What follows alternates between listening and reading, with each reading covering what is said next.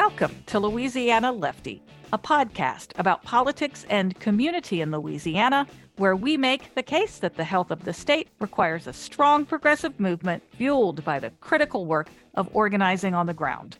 Our goal is to democratize information, demystify party politics, and empower you to join the mission, because Victory for Louisiana requires you. I'm your host, Linda Woolard. On this episode, I have a delightful conversation with Louisiana author Sam Spitali about his brand new illustrated guidebook, How to Fight the War on Truth. We talk through his multi-year quest to weave together a primer that ranges from deadly serious to whimsical on politics, history, psychology, the forces of power, and media literacy to create a roadmap for Americans to become better informed voters and better equipped purveyors of truth. Be sure to check out the links in our episode notes for where to buy the book and get more information. Sam Spitali, thank you so much for joining me on Louisiana Lefty today. Thank you for having me. It's great to be here. We are here to talk about your new book, How to Win the War on Truth. But I always start the podcast with how I met my guest. And we met on Instagram through, we did. I guess, a mutual friend, Dylan Field Turner, who knows you from your hometown, Amite, Louisiana. Yep. And that's where our governor is from, by the way, our current governor. And apparently, according to Dylan, your grandfather owned an oyster bar and was a great boogie woogie piano player. So Spitali's Oysters, was a bar I kind of grew up in. My great grandpa maybe started it. And then I guess the last owner was my Uncle Guy, who did play the piano and actually cut an album or two way back in the day. So yeah, though now it's the building's still there, but I'm not sure what it is anymore. But yeah, Spitali's bar. Yeah. Well, what's your origin story with how you ended up where you are today, writing a book on winning the war on truth? So my political origin, is probably not very typical of most people back home. So I've always been a registered independent. When I was 18, I did not know the difference between a Republican and Democrat, so I checked independent, and I actually did not learn the difference for at least 10 years after that. Growing up, I was more politically averse, but I was intellectually curious about the world. And so I always read a ton of books. I worked in a library, growing up, my first job. I always read, as an adult, a ton of psychology, neuroscience, socioeconomics, inequality, all stuff like that. And I still read a ton. So by the time I took an interest in politics as an adult and began to understand the difference between the two parties, I was a little dumbfounded to learn that they were not two equal groups arguing about the best way to solve society problems. One group seemed to be proposing solutions based on science and data and dealing with real world problems. And then the other group was coming from a place of belief about how they think the world works, or how they want the world to work, or how it should work. So essentially denying there was a problem, like global warming, or trying to keep a problem from getting solved, like rising healthcare costs, or solving problems that didn't exist, like voter fraud. So when you read as much as I do, I feel like there's very little disagreement among experts in a given field. There's just science. And for the most part, most of them agree that we have this problem or that problem. The debate should really be in how to solve stuff. But when that information leaves academia and it enters the public sphere, science meets resistance. So suddenly these facts, these established facts, are now contested or denied, and they become partisan. And why is there resistance to facts? Because it threatens someone's business interests or political power. Like the fact that cigarettes cause cancer or burning fossil fuels causes global warming. There's no disagreement among scientists, and there never was. It was the tobacco industry scientists that discovered the link between cigarettes and cancer. And it was the oil company scientists who discovered that they were causing global warming. There was no disagreement. There's only the illusion of disagreement financed by the oil and gas industry or big tobacco. And it was even the same public relations companies that sowed that confusion. So without having been raised in either political tribe, my parents weren't very political either. I wasn't partial to either party, which I feel like made it pretty easy to cast a critical eye on both without any of those tribal tendencies getting in the way. And then I came to understand that, many of those political beliefs that we grew up with in the South and, most of the country, like tax cuts stimulating the economy or welfare queens mooching off the system, most of that stuff originated from one side of the political spectrum. And in South Louisiana, where I grew up, these myths just pervade the landscape. They're not political myths, they're just cultural myths. The line between politics, culture, religion is just so blurred. And so I think relocating to California after college helped me see past a lot of these beliefs for what they are, as they don't have quite the same cultural hold on the West Coast. So I feel like a lot of these beliefs are like believing in Santa Claus. Once you understand who creates that belief and what purpose it serves, you never go back to believing in Santa. These myths lose their power. So as I grew out of believing a lot of these things, I guess I kind of expected other people to do so too, as they become an adult, see the world, understand, things aren't like, we're often raised to believe. So many friends and family back home never grew out of these beliefs. So over the years, I kind of became fascinated with understanding not only why we hold so many of these beliefs that are not true, but who sold us these beliefs in the first place, who benefits by us believing them. And traditionally, that's been the political right. And my view of politics, I guess is kind of academic. Like what I think a lot of people don't understand is that the entire left-right orientation dates back, to the French Revolution, when King Louis XVI called a meeting to handle the country's fiscal crisis. All the power brokers and moneyed interests who agreed with the king assembled to his right, and then the lower and middle-class laborers who disagreed with the monarchy assembled to his left. And so that division between left and right is virtually the same today. So these myths or propaganda, come from the powerful who are traditionally on the right. And that started with the Catholic Church, who coined the term propaganda, which literally means spreading the faith, not spreading the truth or spreading facts, but spreading things they want us to take on faith. And that's because at the time, the church was trying to fight something that threatened its power, which was Protestantism. And over time, that right-wing power structure gave way to monarchies and aristocracies. And during the Middle Ages, when the merchants and craftspeople began climbing the rungs of society, from lower class to a middle class, that same power structure felt threatened. So what did they do? They created corporations as a way to control the growing middle class and maintain their power, which leads us to today. The right wing is the ruling class of corporations and the billionaires who control them, or in the simplest of terms, the 1%. And the left wing is traditionally comprised of the poor and the rest of the workforce, or the 99%. And if you look at their voting records or policies, regardless of what they claim, they align exactly like that. A policy either benefits one group or the other. The laborer gets a wage increase or the corporation gets to hoard more wealth. Each policy decision can benefit only the 1% or the 99%. Who benefits by universal health care? The 99%. Who benefits by for-profit health care? The 1%. The same with student loan debt. Who benefits by forgiving student loan debt? The 99%. Who benefits by burdening students with debt? Only the financiers and the financial interests. So the reason we don't think of this, most people don't think of the left and right this way today is a testament to me of how successful the forces of power have been in shaping public opinion, selling the public the point of view of the 1% in order to defeat the 99%. And this looks like, all the stuff we currently identify with politics: identity politics, anti-government sentiment, racial resentment, welfare myths, literally anything that keeps the 99% fighting each other so that the anger is not directed towards the power class that deserve it. And so the only people who really benefit by right-wing politics is the oligarchy, corporatocracy. They're literally the only ones. And I still believe that the main reason the general public doesn't see things this way is because we are so indoctrinated and misled by years and years of political myths and bullshit that benefit only the power class.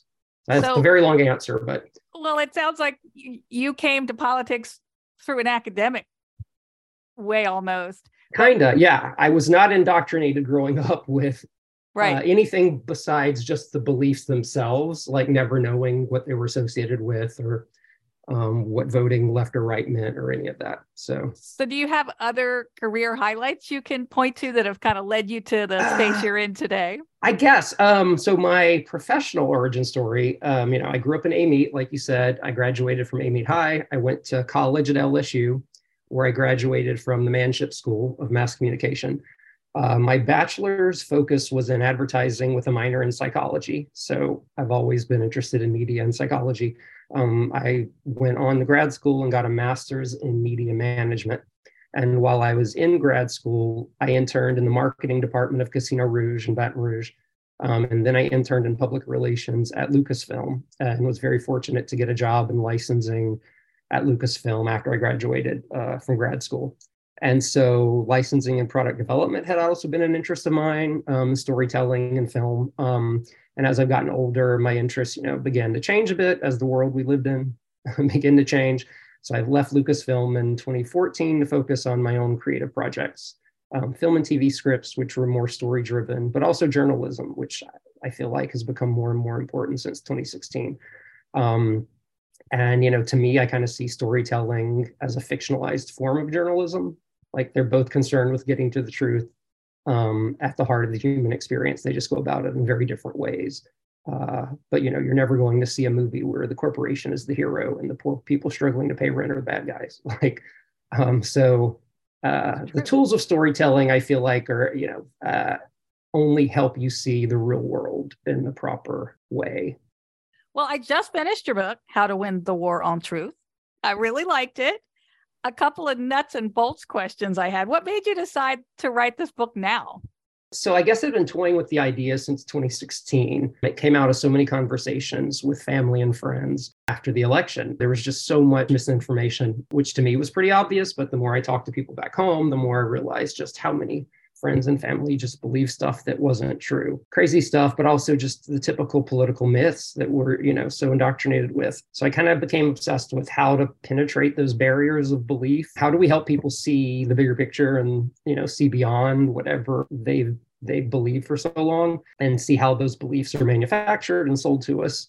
And so I decided, the answer was equal parts a crash course in media literacy, part psychology lesson, and part understanding the forces of power who benefit by everything. And taken together, I hope it's a learning tool for critical thinking. So yeah, it kind of came out of 2016 and I just kept toying with the idea and playing with it and then eventually turned it into a book proposal and sold the book idea.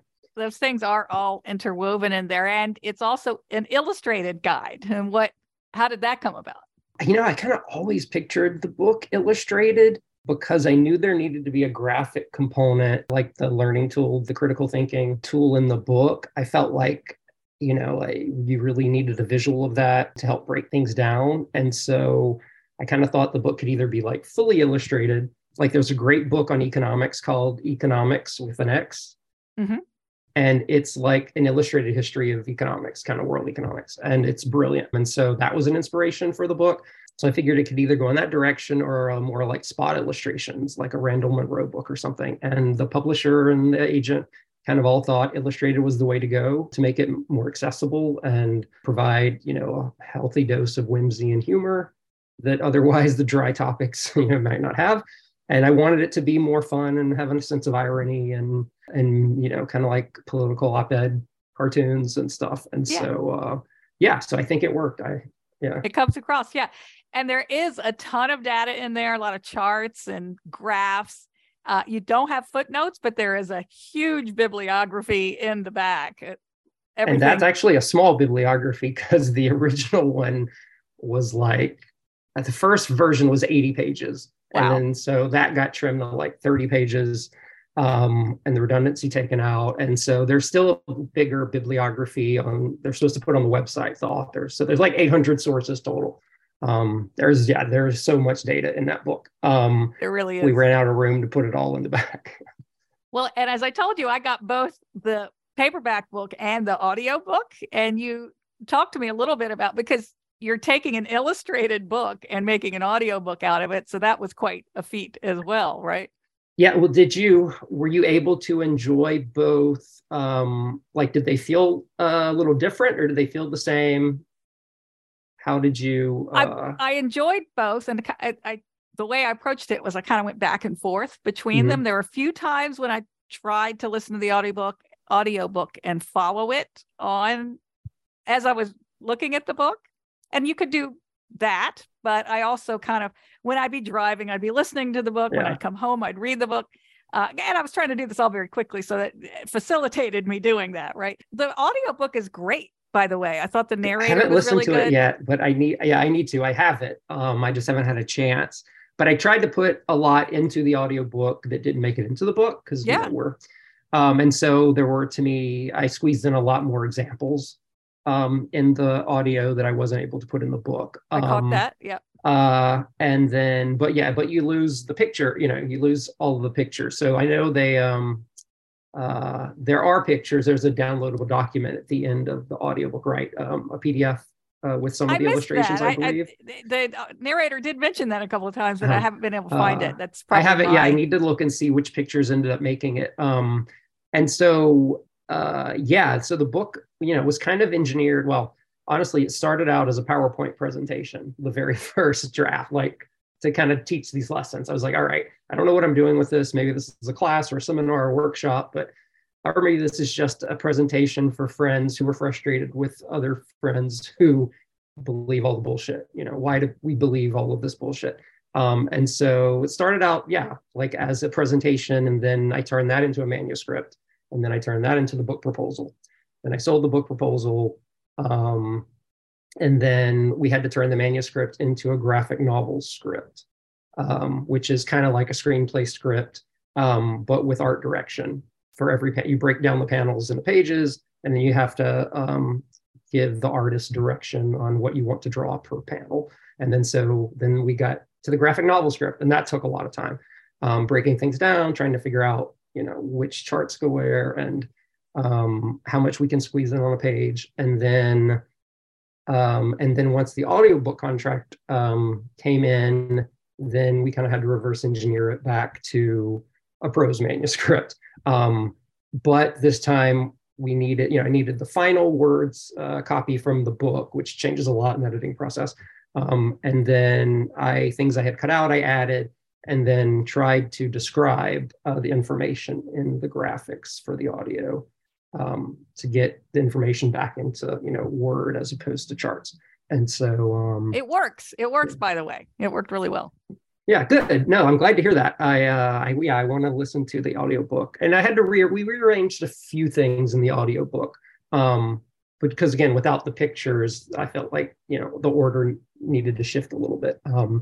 And so but overall, it was a lot of work, several years in the making, and I'm very excited to be able to share it with people now. There's so much information in there. I can believe it took a long time to do. Let's get into the info you share, because it is meaty. So we obviously can't cover it all. And why would we want to? Because people should buy the book. But you start with the story of hot coffee, which I think was fascinating. There's a great documentary about that I actually will also put in the episode notes when I post those. But this story is about the elderly woman.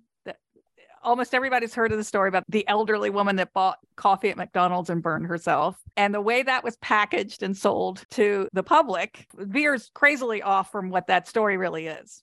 Everybody thought that was probably the perfect example to start the book with, because, to this day, every single person has the wrong impression of the hot coffee story that I've talked to, friends, family, everyone. Yeah, it's not a left-right thing. No, it's not a left-right thing. And I remember when it happened, like a little, or I remember us talking about it in college at the time, and didn't know much about it. But again, it was more just the joke, like, oh, somebody spills hot coffee, and so we all, as a society, think we have this impression of what it is, and it's just so not the real story.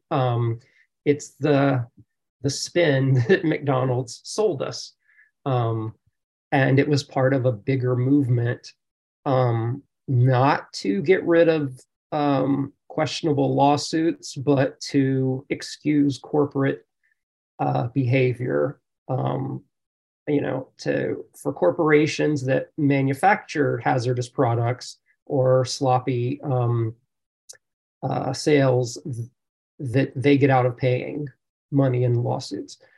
And that's what it was really about. And that's why the coffee example is such a so indicative of the bigger picture. We believe things that serve only the wealthiest of corporations, and the little man is screwed. The documentary is great. That documentary I highly recommend it. I think it's called Hot Coffee. It is called Hot Coffee. And the thing about that is it really goes into how we've ended up with the judiciary system we've ended up with. Yeah. So it's a really good documentary. Corporate. When people see those images, they're not the highest quality images, but you can find the pictures online of Stella Lieback's, the pictures of her burns, and they are just eye-opening. I mean, they're scary looking. I don't think I remembered from the documentary, it might be in there, but you mentioned how they had already been sued multiple times just because they kept their coffee at this excruciatingly such a high temperature. Why didn't they just put the temperature down? It's so bizarre. I don't know either, but they had paid out like 800. They were like 800 incidents or things they had to pay out, and I don't know why they didn't.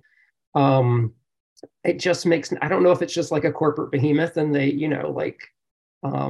until they have to really pay money, like they don't change their ways. That's usually, it usually takes government intervention, regulation, or a lawsuit before companies correct course. Even when doing so would be very easy. But right, there's no reason the coffee had to be as scalding hot as a car's radiator. It makes no sense, because even a Keurig or home brewing is not near that hot.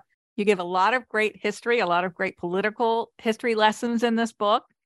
Interestingly, there's this fella named Bernays that comes up a lot, related to Sigmund Freud, right? Yeah, Freud's nephew. Well, tell us who he is, and I want to know, is he a villain in the War on Truth? Even Bernays had like some standards, but Bernays really was, I guess, America's, the grandfather of American PR. Freud, was kind of the grandfather of psychology or psychoanalysis, and Bernays, his nephew, applied those insights into, modern public relations, advertising, marketing, basically selling the people stuff that they either didn't need, or selling us ideas that weren't acceptable at the time. And so he really kind of started, the modern advertising industry. He definitely sold us stuff we didn't need, like getting women to smoke cigarettes at a time when only men smoked. His writings, are about manipulating the public. I don't think he saw it as manipulating the public for evil. I think he saw it as influencing public opinion so that, we buy stuff. It definitely worked. We, buy all kinds of stuff, even when we think advertising doesn't work, or we think it's obvious. It's not always that obvious. So Bernays really pioneered, publicity stunts. He pioneered celebrity endorsements. He even influencing regulation and stuff. Like when women started cutting their hair in the 20s, the hairnet industry was losing money. So if women weren't buying hairnets because they had long hair, why else could we sell hairnets? And so he convinced, health officials to require hairnets to keep hair out of food. So even manipulating, the government in that way to sell product, it's kind of crazy, but his tactics have just gotten so, have become so insidious when you have bad political actors and misinformation outlets and and propaganda outlets that do nothing but manipulate the people.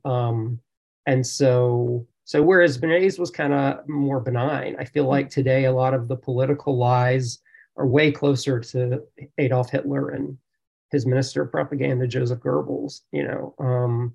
What was his main three directives was stuff like, manipulate, appeal to negative emotions, direct anger at an adversary, and repeat the falsehoods.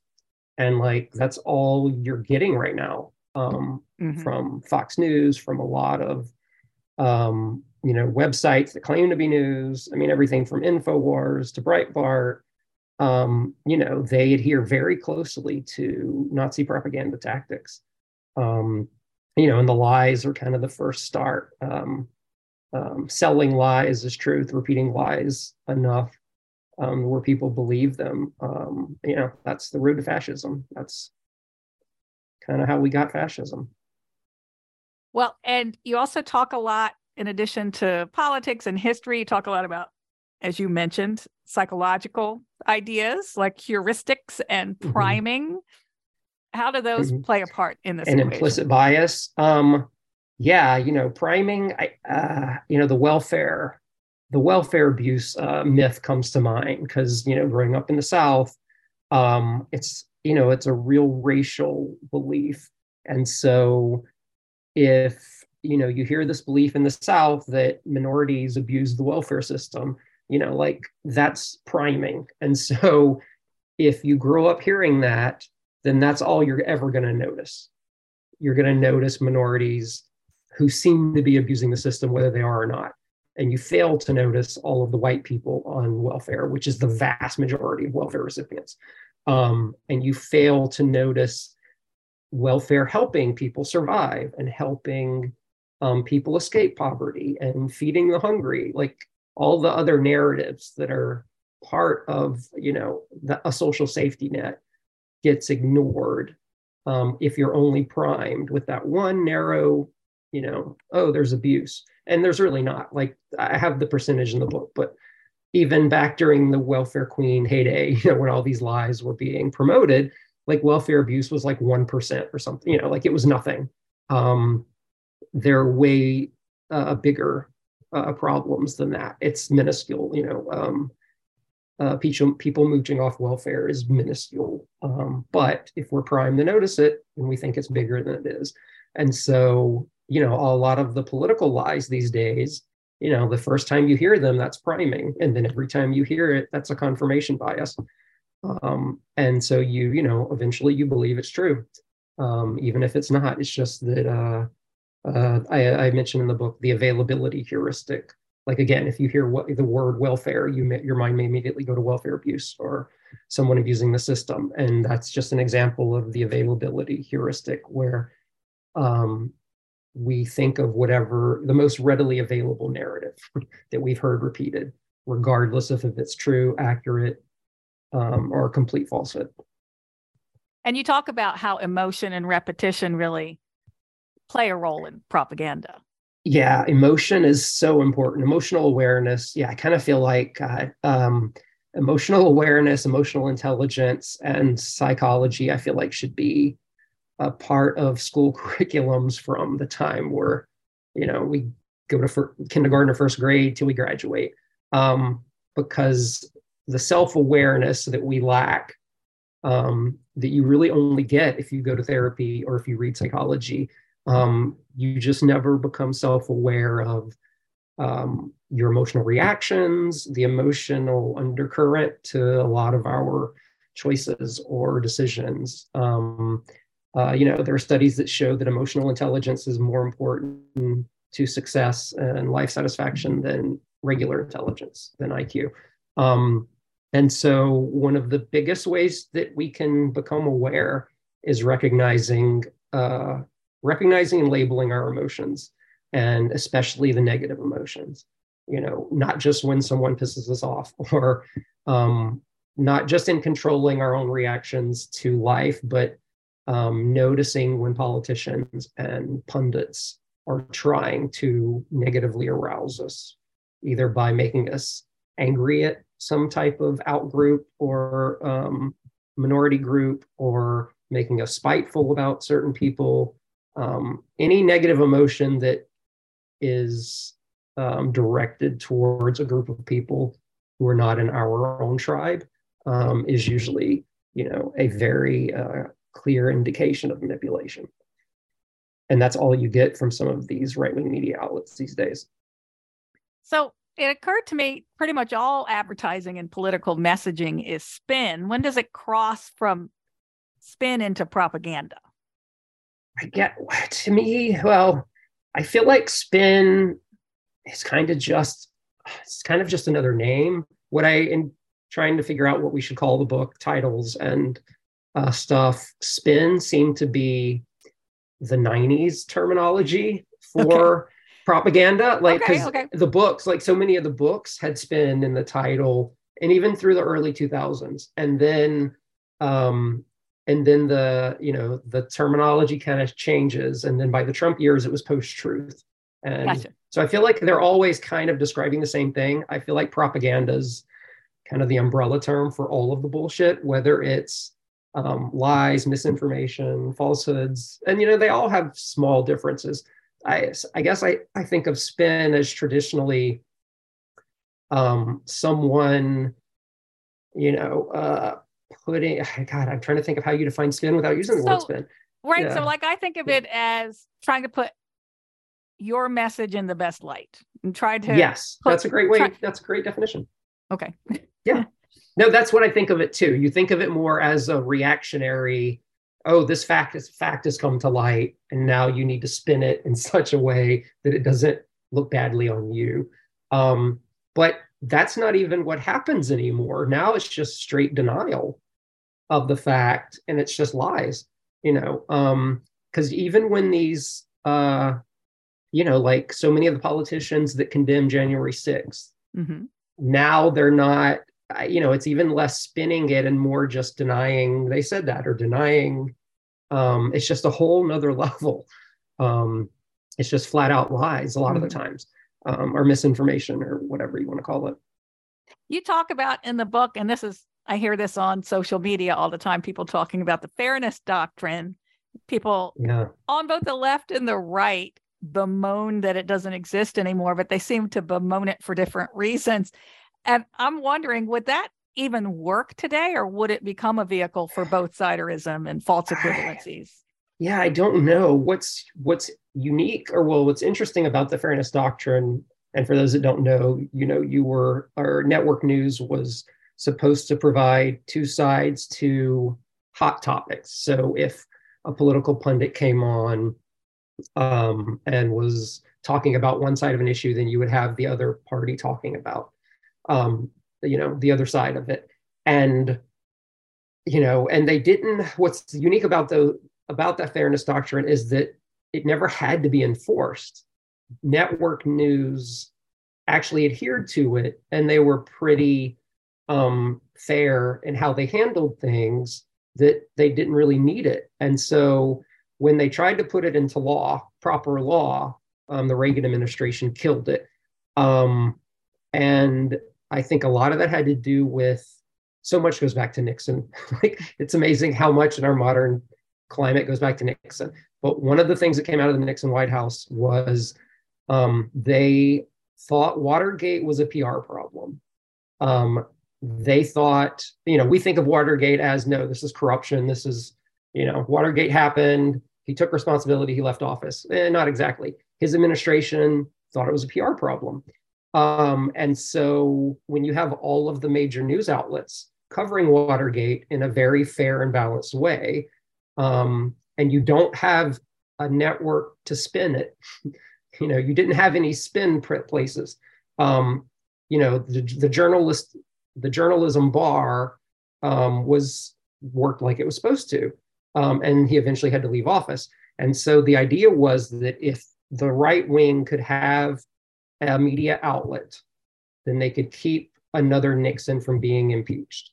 And Roger Ailes had his handprints on this. A lot of the political consultants of yesteryear, who were the same as today, are still around. They had this idea, and that ultimately became Fox News. So when the fairness doctrine was struck down, the first thing that happened was right-wing radio. So radio wasn't that partisan. And so the first thing that came out of the late 80s was right-wing radio. And the right dwarfs the left on the radio by 10-1. And so what you had was all these very partisan, ideologically driven right-wing outlets that came up, like Rush Limbaugh. And it wasn't, and Rush Limbaugh was, to me, pure propaganda. It was a lot of hate speech, but what is he doing? He's making the listeners angry. He's directing their anger at people on the other team or whoever it may be. And he was really nasty about it. He was such a bully. He made them angry. He directed their anger, and he repeated the bullshit constantly. And so some of the books I've read, a lot of that kind of the homegrown militia movement came out of right-wing radio. Because, you have these people during the 80s, all they had was anti-government sentiment, So during the 80s, it was, Reagan's government's not the solution. Government is the problem. So you had, a decade of all this anti-government sentiment.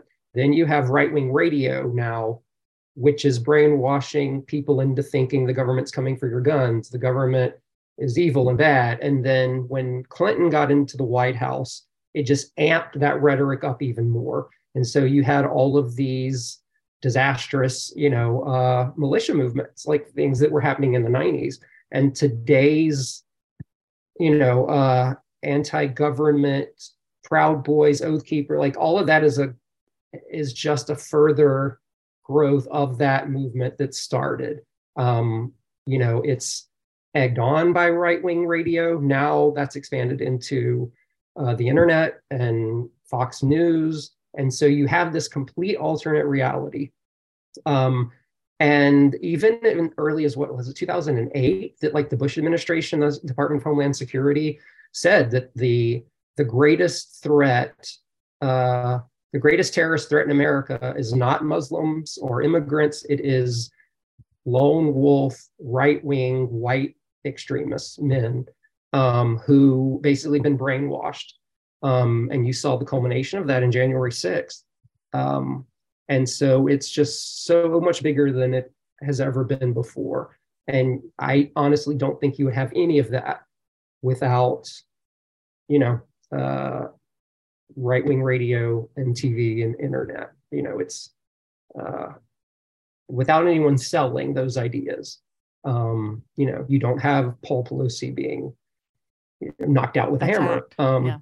But I heard this, I don't know who said it. I've read so much, it's hard to remember now. But someone basically said they speak the hate into existence. And I think that's completely true. If there's a Louisiana lefty listener who has not yet watched the documentary, The Brainwashing of My Dad, that's another doc I highly recommend. It's a great one.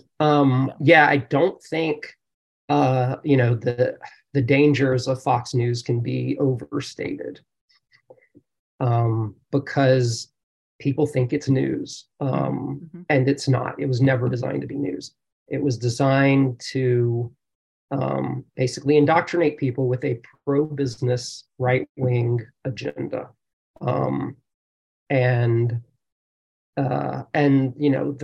Those, even in studies, by experts who study communication methods, those that are viewed as left-wing media adhere to the tenets of journalism most of the time. And those that are viewed as right-wing are a little more than propaganda outlets. So that brings me to this question, and you answered this a little bit when you talked about your political origin story. But as I'm reading the book, it, to me, seems like it has a liberal slant to it. And is that because truth has a liberal bias, as that saying goes, or were you tailoring this for a specific audience? I wasn't tailoring it, and we actually had discussions. I feel like, so this question is so, like, there's so many answers to it. The first is when we hear the words liberal bias, again, that's another branding, this message that's sold to us from the Right. Nixon White House. It literally, liberal media came from like military propagandists in the Nixon White House that did not like the news coverage Nixon was getting on the news. So if they could smear the media as having a bias, then they would look at Nixon more favorable.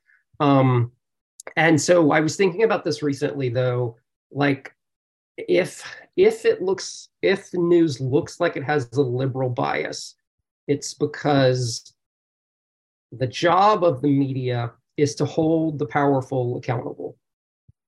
Speak truth to power and hold the powerful accountable. And propaganda comes from the powerful, and that originates on the right. So if, like what an example I like to use is like the book isn't necessarily, well, let me step back. The book isn't. First, I just want to say that's a really great answer. Oh, that's a really good answer. Well, and I don't even feel like it hit on what I'm really thinking, but like, so the book is not selectively elevating right-wing propaganda and ignoring left-wing propaganda, but tracing how propaganda has predominantly been a function of power structures. And power structures are right-wing by definition. The church and the aristocracy and the monarchy and corporations and Nazi Germany. And so with that power, speaking truth to power, if power is usually right, then it looks left. And the power people have to say that, oh, that's just left, because that's the only way they can deny it. Or,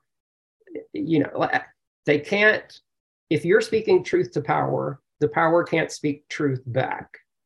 They have to smear whoever's speaking truth to power. And, there was another, like, this is an example I was going to say earlier, another one I use, like, it's so easy to dismiss news stories that powerful people don't like. And no one complains about Fox News because it has a conservative bias. If we're complaining about Fox News, we're complaining about it because they're lying, they're spreading misinformation. We're arguing the facts, basically. But if the right is smearing the left, they're not arguing the facts. They're just saying, oh, or they're liberal bias, or oh, it's this. And so because of the way the two sides are arguing, that should tell you everything you need to know. And, liberal and conservative are such emotionally charged labels. I feel like it's better to look at an example. So I like to use this example from the past. Let's imagine you're running a newspaper, an American newspaper in the 1860s or something. Okay. You decide to profile a family that are slaves on a plantation. So your job as the journalist is to show the people what life is like. What is it that the slave family goes through? And the male of the family has been severely beaten. He can barely walk. The female has been raped by the white slave master multiple times and has children of his that he doesn't claim. So let's say, this story depicts a grim but accurate representation of slave life. So naturally, the slave master is going to be pissed. So you run that story. That story is true. The slave master demands that you tell his side of the story. So what is his side of the story? It's all the allegations are false. The workers are well taken care of. We love them just like family. Do you run that story if all he is doing is trying to maintain power? So your story is speaking truth to power. That is why you're running it. You're not running it because it's liberal. You're not running it because it's a left-wing agenda. You're running it because this is journalism, exposing the truth that other people do not want shown the light of day. And so, is that a liberal versus conservative point of view? Technically, if you look at the definitions, I guess it is, because, liberal is basically just defined as favoring progress or reform and protecting the rights of the individual and governmental guarantees of liberty. Whereas conservatism is defined by preserving existing conditions, institutions, and power structures and restoring traditional ones, i.e. limiting change. And so if you look at things as those two forces, then yeah, technically I guess they would have a liberal bias, but it's also just reality.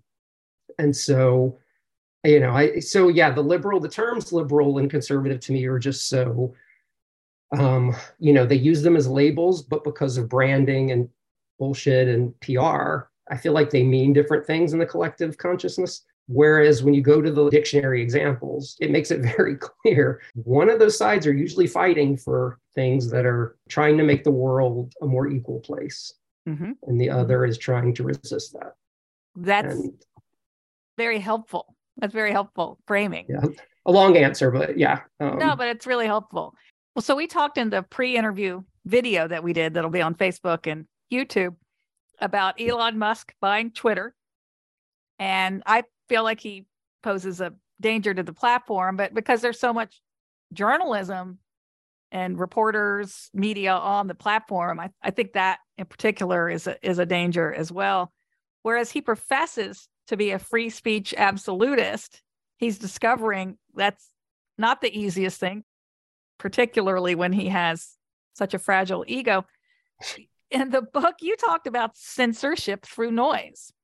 And I found that to be an interesting concept too. I don't think I'd ever heard of that before, but I see some of that, I feel like, on Twitter, where it's just, it's almost another way of flooding the zone, right? Yeah. And that's basically what Steve Bannon, I heard it was through a political scientist, I think, in a book where I read about that.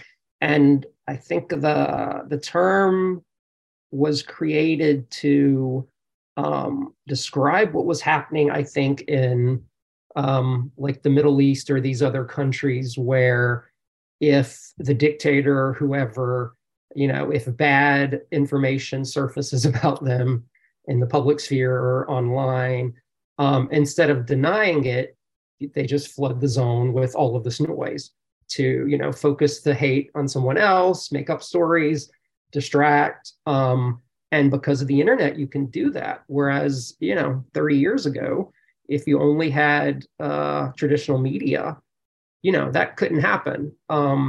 And so the opportunities for this noise are so vast. And that's what we see happening with election lies and January 6th. And, there's just so much noise. And how does that result in censorship? Like, how does it end up there? Because basically censorship through noise, if there's only one truth teller, but thousands of bullshitters, then the truth teller doesn't stand a chance. Because in the marketplace of ideas, all the bullshit is more heavily subsidized. So it's basically just overpowering the truth tellers with bullshit. And, that's kind of, I guess, what may be happening on Twitter if, depending on who gets a voice and who doesn't. Well, we spoke earlier this season to someone from the Biden administration that's helping with Biden and Harris's big push to make sure everyone in the country has broadband. And we've thought of the internet as being this great democratizer and getting information to all these people. But I have a lot of people asking me these days, is social media a problem? Is it a direct threat to the truth? Is it a direct threat to democracy? What do you think about that? I mean, I think so, but not, partly because, it democratizes who can have a voice online. And so that gives lots of people a voice that may not have one. But what it also does is enable bad actors to go hog wild with bullshit. And, that is hard to control. But what they can control are the algorithms that show us this stuff. And it's the algorithms more than the medium that is the problem. I talk in the book, Barbara F. Walter, How Civil Wars Start. I quote her. It's just a great book if you haven't read it. But basically, she tracks the decline of democracy across the globe to the Facebook algorithm. That it was like 2011 is when they instituted the new algorithm that instead of showing everything from your peers or whatever, whatever you click on and respond to the most, it's going to send you stuff in that direction. And the more it sends you, YouTube does this too, then the more extreme is the content it's, sending you. So if you get angry over something and you spread that, then the algorithm knows, oh, send him more angry stuff that makes him angry like that. And so you're just, they're looking for that emotional response because that guarantees you share it and you get angry, and it's manipulation. And then so you're just going to keep going down that rabbit hole. So before long, you are in that rabbit hole and you're only getting these posts that make you more extreme. And that's one of the biggest problems. Because I think the vast majority of Facebook posts now are more crap than news. It's the lies, the distortions, like the most posted, because again, those have the highest level of engagement because they're making you pissed or angry at somebody. And it's how a lot of those January 6th insurrectionists found one another, is right. Well, and it puts you in an echo chamber, because if that's the only thing you're getting in your feeds are more lies, then you don't, I mean, in a way, yeah, you should have critical thinking enough to know that this is bullshit. But at the same time, if everywhere you're getting your information is the same message, then the fault's really lying with the handful of bad actors that spend their lives brainwashing you. And I think that's what we have going on right now, with the Republican Party. It's not just that the voters are clueless and have been misled by years of propaganda and all the modern lies of the internet age, but that you have a very small group of bad actors at the top that know they're full of shit, that know the people they're selling it to are going to buy it and won't know any better. They're just, the people are more Machiavellian, and they know how to manipulate people, and that's what they're doing. And I don't know how they stop until something bad happens. Like, I feel like until a Paul Pelosi is murdered. We've come close, right? We've come close. And I don't even know if that would do it, because even seeing the response to what happened to Paul Pelosi, it's appalling. Seeing how they're justifying this 80-year-old getting beaten with a hammer and a fractured skull is just more fodder for the propaganda mill. And I think of it a lot like the 60s. Think of how many people had to be assassinated before things calmed down. And the 60s was a more clear cut. I mean, it was basically Black people wanting the same rights as white people, and white people being so bent out of shape about it, they kept killing people. Like, I mean, if you really want to put the 60s in the simplest of terms, like, that's kind of what happened. Martin Luther King was assassinated, JFK was assassinated. I mean, you look at all of these people who basically just stood for peace and equality, shot down because of white racism and white racists. And I mean, the police, the violence, the protests, in a word, racism is what it all was. White people not wanting Black people to be able to vote. So in your last chapter, we are starting to talk about what we do about this. One of the things if I understood you correctly, you propose that to be better consumers of information, we should focus less on what we believe and more on our core values. Yeah. Adam Grant is another writer who writes about that. And a lot of times the reasons that it's hard to change our opinions and our beliefs is because they're tied to, a tribe or a political party. And instead of, being tied to these beliefs, we should be more motivated by our values. So what's important to us? Is it equality? Is it whatever the value is? Honesty, trust, charity, taking care of the poor, and then adjust our stances or our alignment to reflect the values that are important to us. And that's one of the best ways we can, clarify our values and who really embodies that. or who embodies that by their policies, if we're talking about politics. Um, you know, and yeah, I just feel like only, um, well, you know, say one more thing on that. The thing about values is they're usually positive. You know, they're a positive value and a positive emotion. And so if we're led by that, then then I think that would go a long way to helping people vote in the right way. Because if we're voting by negative emotions, punishing a minority, whatever it is, if we're led by a negative emotion, welfare fraud, anti-immigrant sentiment, keeping taxes low, like the emotion that underpins those are more negative. And that's usually a sign we're being manipulated. So, I think one of the, like fiscal responsibility or keeping taxes low, I feel like is such a, it's the driving factor by so much of our voting habits, at least for one side. But, what I like to point out to friends is, what is the emotional value that undercuts that? So like, what is it that drives you to vote to keep your taxes low or to be fiscally responsible? What is the emotion that underscores that? And what would the opposite party be voting for in the other direction? Which is what? A robust social safety net, right? That's why we want to spend more tax dollars. And what is the emotional value that underscores that?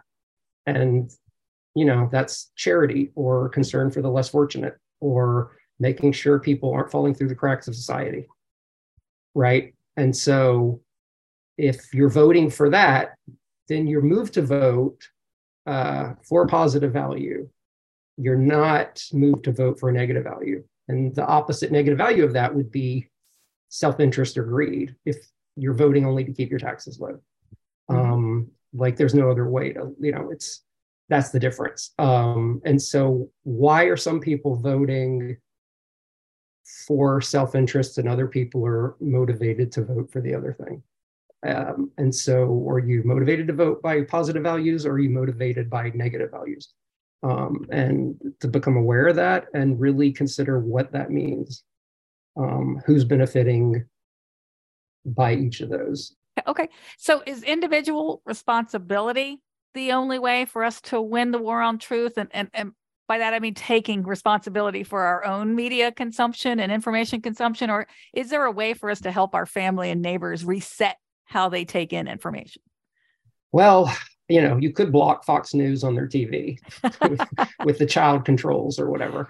Yeah, I mean, we definitely have to be responsible, but what I hope the book does is enable people to understand why their friends and family think the way they do and are voting the way they do, so that it may provide a better blueprint on how to show them how they're misled or why they're misled.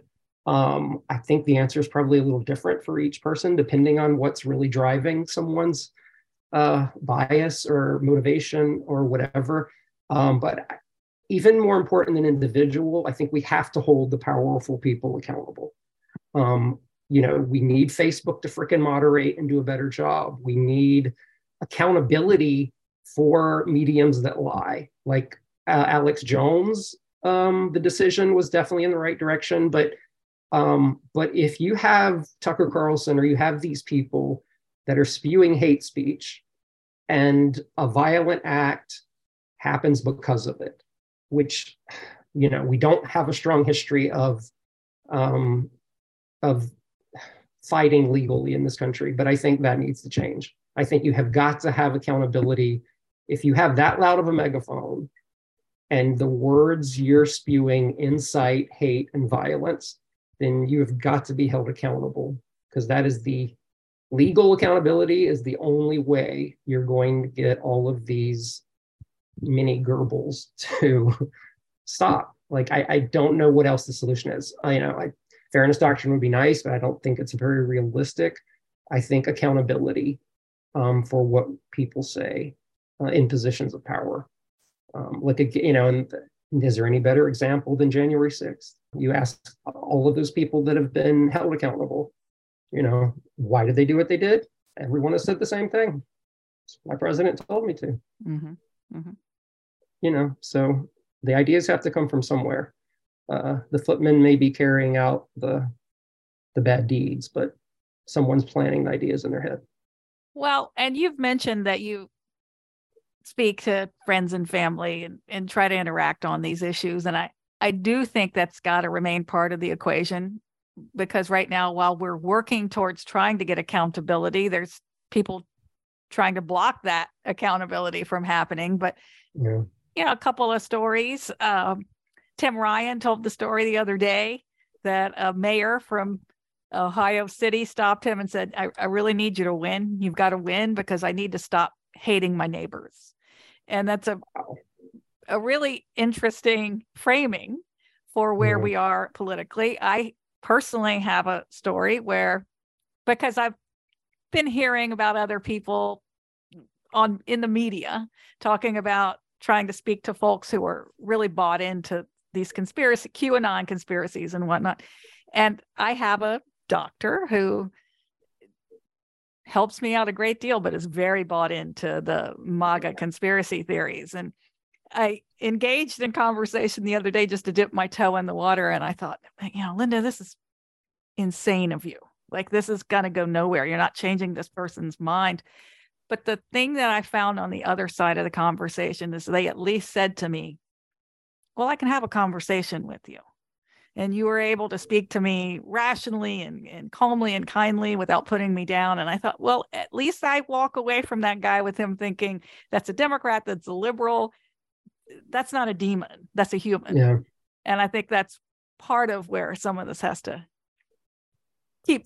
we have to keep that going.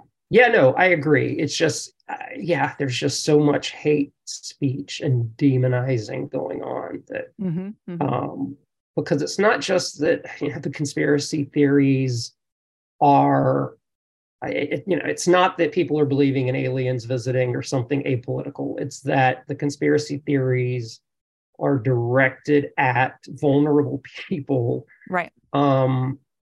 And to someone's benefit. And so the division it sows, in society at large is just dangerous. And that's why it's closer to Nazi Germany, because this is what basically, they were doing to direct anger at the Jews, except here it's at the Jews here too. But right. These days, as well as immigrants, were the scapegoat in 2016. But whatever the group is, if it's a vulnerable group, they don't have power. And so when these people stir up hatred and conspiracy theories and lies, there's nothing easier in the world than just to hate somebody who's different. And so if people in power or our leaders or people with megaphones are getting us to do that, that's just super dangerous. And so we have to resist it. And we have to hold them accountable for spewing hate speech. It's the ones with power and a voice that really need to be held accountable for what they're disseminating. Is there anything else besides the book that you're working on right now that you want people to know about? At the moment, it's just the book. I don't think I have. I'm working on a few other projects. That's quite a lot. Yeah. It's very clear you put a lot of time into that book. Yes. I'm glad you enjoyed it, and highly recommend. Yeah. I'm glad you listened to the audiobook as well, because that's really great to hear. Well, let me get to the last three questions. I ask a version of every episode. And I think I want to ask you what you think our biggest obstacle for truth is right now. The biggest obstacle for truth, again, is partisan media to me. Okay. I think partisan media it's really hard with such a megaphone, no amount of clearing up the message is going to work if the partisan outlet never clears up the message. And so that's why I think you have to hold them accountable. I think that's the most dangerous to me. The biggest megaphones that do not correct themselves, I think is the biggest problem, because there is just so much bullshit. But to a degree, I think you can ignore the online bullshit if it never reaches the bigger outlets. But at the moment, those bigger outlets are amplifying the bullshit in the smaller outlets because, it fits their agenda.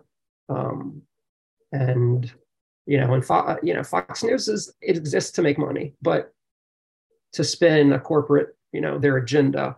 And if making the viewer angry and hate someone is good for business, then they're going to keep doing it. And that's what that business model has proven. There's a really good book I'll leave viewers with. Foxocracy is fantastic, written by Tobin Smith, I think. I could be wrong. But somebody who was on the inside and really talks about the marketing strategy and the business strategy and behind the scenes look. It's a fascinating book. But basically, they know exactly what material will incite the audience. They know how many retweets and views they'll get when they post stuff to social media.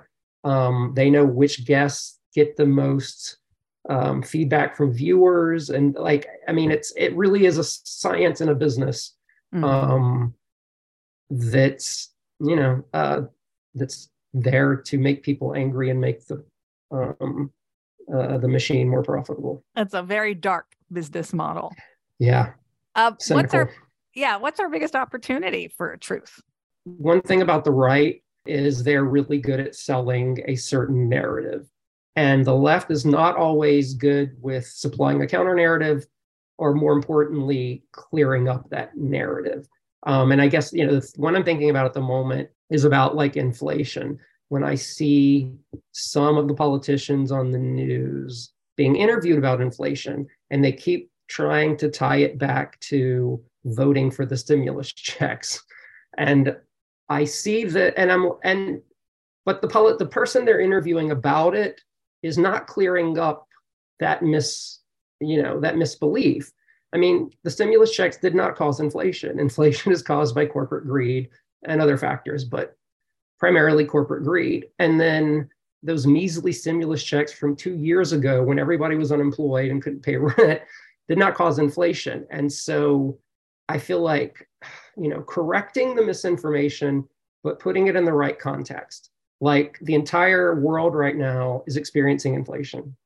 And our measly stimulus checks from 2 years ago is not causing inflation in third world countries. It's just stupid and ludicrous. And the fact that these people being interviewed can't put what we're going through in the broader context, it just baffles me. It's not like, we're in this alone. And a lot of times in the news and in politics, it seems like other countries haven't had to deal with these issues before. We're the first person to ever have this argument. And I feel like you can pretty much kill that argument by just telling what every other country has done to fix this problem. And we don't ever do. But inflation for the moment is the big one. And no one's talking about how corporations are at a 70-year high with profits. Inflation's at a 50-year high, but corporate profits are at a 70-year high. And price markups used to be 30% 50 years ago. 30% of a product's cost was markup, and now it's over 60%. These are facts that explain inflation. And arguing whether or not someone should have voted on the stimulus 2 years ago is just ridiculous. Anyways. Katie Porter's the only one I hear making your case there on inflation. And Bernie Sanders, Elizabeth Warren, they're a handful, but they're the outliers is right. What's so ridiculous. Robert Reich, I follow, and he's just brilliant. And I feel like he's spot on the money, but, he's not necessarily someone they have on, CNN discussing things. which they should, because he's a former labor secretary and he is an economist and this is what he does for a living. So instead, we're interviewing two political pundits, right, that don't have the answer. They have their party spiel, and some are worse than others. But yeah, they need better representatives out in the media correcting the lies and misinformation, and it needs to be a party platform and not just on an individual basis. I feel like that's an opportunity that there just seem to be lacking. Selling the truth. Okay. Sam, who's your favorite superhero? I think Wolverine. I like Wolverine. He's one of my fallback Halloween costumes, so I'm going to go with him. I love that. You're the first Wolverine we've had. I love getting the new superheroes. What's the most popular one you get? I get Black Panther a lot and Wonder Woman a lot. Well, that makes sense because their movies are, we're currently in a cycle where their movies have a little more prominence. So. Well, and a lot of women grew up as young girls. Wonder Woman was the one that you saw, right? That was the person you saw that you kind of look up to. But you're right, Black Panther is very... of the moment. And look, but it's also had such a huge impact. The MCU version of that has had such a big impact on how folks have framed how they view their own culture. So I think that's been a big one. But anyway, I so much appreciate your taking the time to speak with me today. I love the book, and I hope people will buy the book and read it because I think it's a really important work for people to check out. Thank you. I appreciate you having me, and I hope we didn't go too far over. Thank you for listening to Louisiana Lefty. Please follow us on your favorite podcast platform. Thank you to Ben Collinsworth for producing Louisiana Lefty, Jen Pack of Black Cat Studios for our Super Lefty artwork, and $1,000 Card for allowing us to use their Swamp Pop Classic Security Guard as our Louisiana Lefty theme song.